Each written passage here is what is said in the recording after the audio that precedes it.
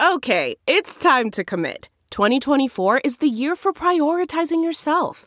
Begin your new smile journey with Byte, and you could start seeing results in just 2 to 3 weeks.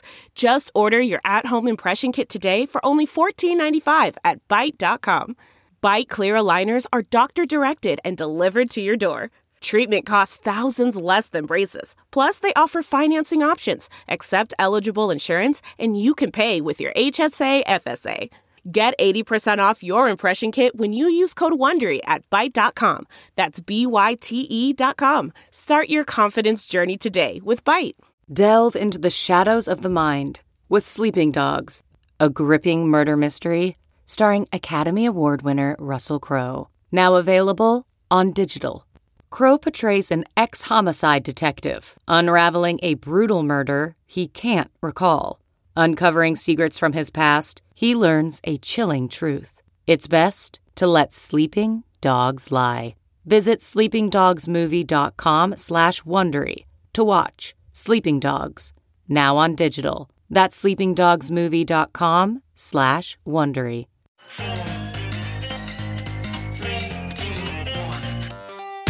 Welcome back to The Breakdown with me, NLW. It's a daily podcast on macro, Bitcoin, and the big picture power shifts remaking our world. The Breakdown is sponsored by NYDIG and produced and distributed by CoinDesk. What's going on, guys? It is Sunday, October 3rd, and that means it's time for Long Reads Sunday. And a lot of you seem to really like the switch up where I read Twitter threads instead of a specific one single essay. And so I'm going to do that again this week. And we have a really fun variety of topics. So first, we're going to go hardcore Bitcoin, a thread from the one and only Alex Gladstein about the crypto revolution and whether it's failing. So let's dig in. Gladstein writes, a media outlet asked me to answer the question, is the crypto revolution failing? Once they saw my response, they declined to publish. They thought I would say no, but I said yes. The idea incepted by Satoshi Nakamoto of a peer-to-peer electronic cash system beyond the control of governments and corporations can seem like a distant memory when scanning news about today's top cryptocurrency projects. Dogecoin, which caught mainstream attention after generating an 85x return over the past 12 months, has turned corporate, launching a new advisory board starring Ethereum creator Vitalik Buterin and an individual representing the coin's top promoter, Elon Musk. Stablecoins pegged to the dollar like USDC and exchange tokens like Binance Coin are issued and operated by companies that work closely with governments and enforce regulations and blacklists. What's more, zooming out, stablecoins do more to promote the popularity of the US dollar abroad than usher in any kind of fundamental monetary upheaval. The most popular projects built on Ethereum are now either captured by special interest, see Dai's problem with USDC, or are coming under regulatory pressure. For example, the protocol star app Uniswap is under investigation by the Securities and Exchange Commission. According to the Global DeFi Adoption Index, growth in DeFi has been primarily powered by, quote, experienced cryptocurrency traders and investors looking for new sources of alpha in innovative new platforms, with large institutions dominating transaction volume. In NFT land, the three most popular issuers by volume are regulatable companies, Larva Labs, Artblocks, and Yuga Labs, not decentralized autonomous organizations. As for the most popular NFT marketplace, OpenSea, it is not a DAO either, but rather a company whose head of product was recently accused of insider trading.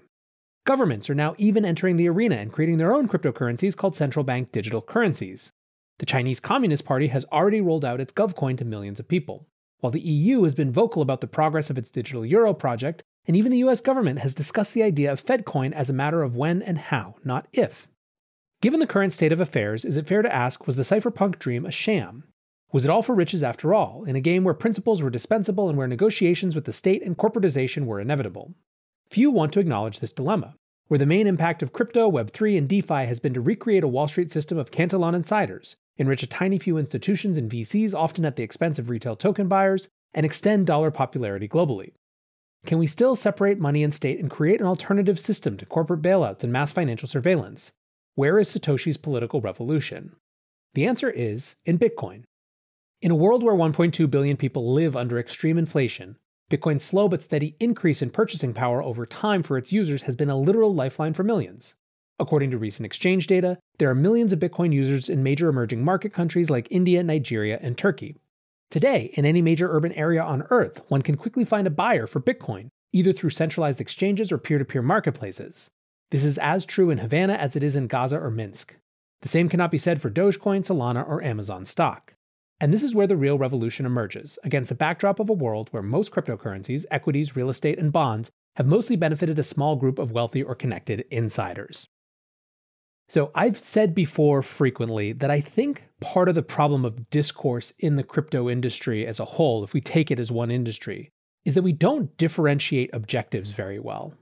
Bitcoin has made a particular set of trade-offs to be able to be the most censorship resistant, the most unconfiscatable, the most powerful alternative money system, the most powerful and most promising non-state money system that exists. No other cryptocurrency has made the same set of trade-offs to do that. I think the issue for me personally comes if a cryptocurrency promises that same set of deliverables without the same set of trade-offs. Where I have less of an issue is where some different subcategory of the industry is focused on entirely different things. However, as much as I believe it's important to recognize that different cryptocurrencies don't really exist in the same stratosphere of objective, I have to concede that there is a reality of shared perception from the outside. And for that reason, it is important to draw distinctions, to be more articulate about why some coin or another exists, or how NFTs are different from Bitcoin, or how to help someone parse through the market and really understand and align their values with what they're investing in. I love folks like Gladstein for being so articulate about that, and I suggest you go read his piece, Is the Crypto Revolution Failing? You can find it on his Medium page, gladstein.medium.com.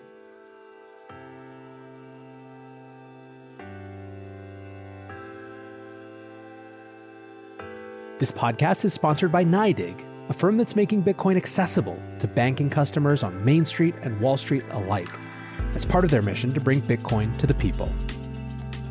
Find out more at NYDIG.com/NLW. That's NYDIG/NLW.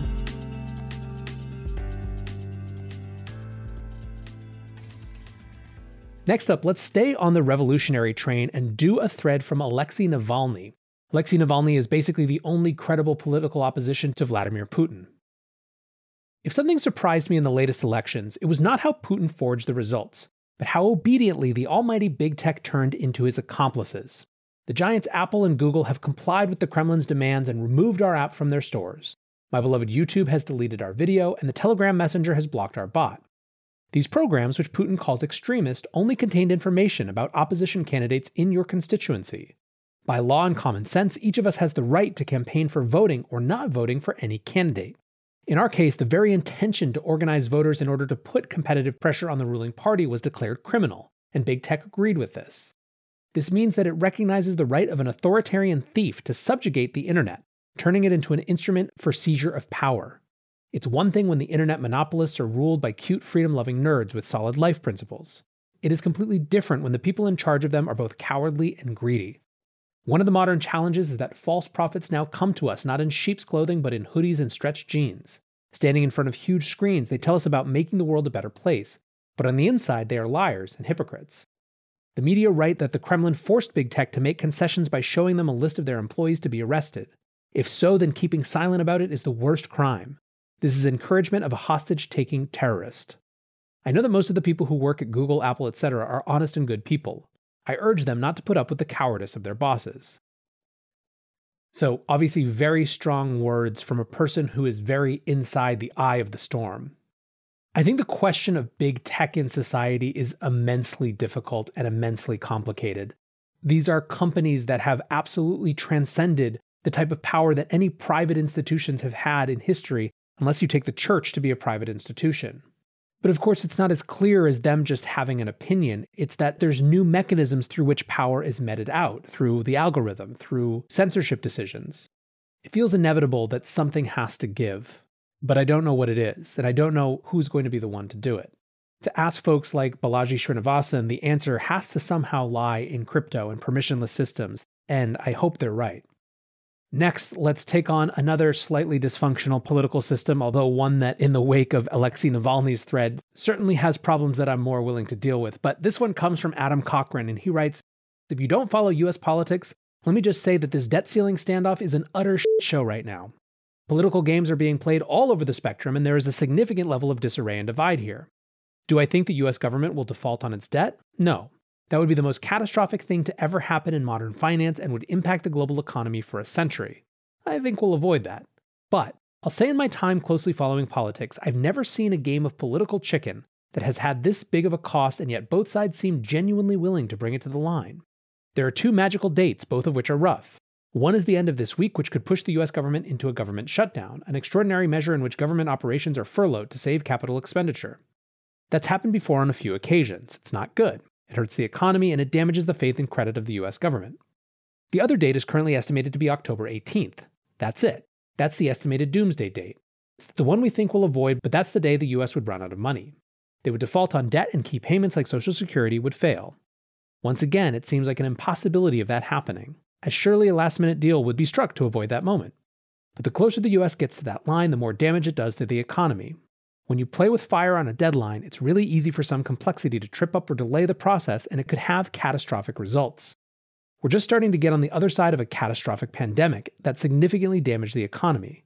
The economy shouldn't be held hostage in political games. Take the time to call your senator and express your frustrations about the games they are playing with your livelihood, economy, and future. There are a couple different responses from the Bitcoin and crypto set.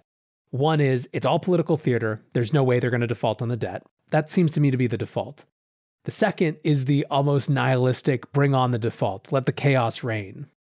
A third, I suppose, is being on one side or the other of the debate. But I wanted to share Adam's thread because obviously there is a big macro context that, whether we like it or not, affects the shape of these Bitcoin markets. And I think Adam's observation that we keep getting closer to the line every time we play this sort of political chicken is worth noting. Let's wrap up with one on the complete opposite side of Alex Gladstein's thread that we started with from Jason Yanowitz, called CryptoPunks Will Eventually Trade for $10 million each. And here's why. For nearly a decade, crypto was a tool for financial innovation. NFTs created a tool for cultural innovation. CryptoPunks symbolize this evolution from the financialization of crypto to the cultural revolution of crypto. The value of a collector's item boils down to 4 traits: community, story and passion, ability to show off, and personal joy. Vinyl records, comic books, classic cars, trading cards, fine art, it's all the same. The stronger the sum of the traits, the more valuable the item. Community. Community is the most important aspect of all NFT projects. There are very strong punk communities on Twitter, Discord, and in the physical world. If and when Twitter launches NFT ownership verification, the punk community will get even stronger. Story and passion. CryptoPunks are one of the earliest examples of an NFT. Punks symbolize being early and having faith in crypto when others laughed at us. There will be millions of NFTs, but CryptoPunks will always be the OG project. Ability to show off. The first thing someone does when they buy a punk is change their profile pic. We will soon live in a world with digital museums and smart frames in every home. You'll use your museums and frames to show off your NFTs and digital art to your friends. Or you'll just print a picture of your punk for an extra hard flex. Personal joy. Punk6529 said it best. Everyone likes having an NFT. It doesn't matter how valuable it is. It's an amazing experience. Right now, there are only 200,000 NFT holders. This will soon change as people experience the joys of NFT ownership. Just wait until CryptoPunks are shown off in movies, TV shows, and video games. Larva Labs, creator of CryptoPunks, just signed with one of the largest talent agencies to bring punks to Hollywood. This is the first time that crypto-native IP enters mass media. Finally, one of the biggest drivers of punks is wealth. There's a lot of money being made in the world right now. Traditional financiers buying art. A Hockney piece sold for $90 million a few years ago. Crypto degens buy NFTs. Right now, the entire crypto market cap is roughly $2 trillion. Bitcoin trades around 40K and ETH at 3K. At these market caps, most punks sell for between 300,000 and 400,000. Aliens, zombies, and apes consistently sell for 1 million. When Bitcoin hits 200K, Balaji and Olaf Carson Wee estimate that more than 50% of the world's billionaires will come from crypto. That's a lot of new billionaires who owe their wealth to this new asset class. I bet they don't go buy that Hockney for $90 million. My bet is that they stick with digital native art that their entire community cares about. CryptoPunks are the ultimate collector's item. As crypto becomes the largest asset class in the world, rare punks will become the Mona Lisa of our digital-first world. This won't just happen for punks, by the way. Bored apes, autoglyphs, fidenzas, and perfect spectrum squiggles will be the Monets, Van Goghs, and Picassos of the next 100 years. So what's the takeaway? Get involved. Buy an NFT. Which one? Whichever one looks best to you. That's it. Lean into your personal tastes. Create a digital museum. Why wait for the future when you can experience it today? Some of you guys hate it, I know, but I love that we get to fuck around in a space where we can reasonably weigh these two threads, these two poles of experience with whatever the cryptocurrency industry is in a single podcast. And somehow they make sense together, even if in some ways in opposition to one another. My guess is that a lot of you are just hungry to figure out the future for yourselves, so I hope this helped, and I appreciate you listening. Until tomorrow, guys, be safe and take care of each other. Peace. Hello, listeners. If you're a financial advisor, manager, or CFA looking to learn more about Bitcoin, investment strategies, and tools to share with your clients, then you're invited to attend CoinDesk's Bitcoin for Advisors event on October 6th. It's a fully virtual event experience designed for advisors by advisors who have found ways to get compliance ready in order to add Bitcoin advising to their practices. You can head over to CoinDesk.com/events to secure your complimentary registration today. That's CoinDesk.com/events where you can register for free. We'll see you on October 6th, and thanks for listening.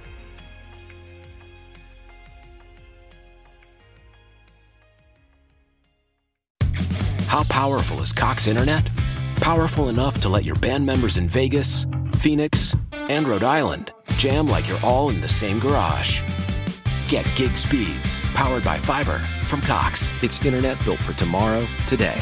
Cox, always building better. Download speeds up to 1 gigabit per second. Cox Internet is connected to the premises via coaxial connection. Speeds vary and are not guaranteed. Cox terms and other restrictions may apply.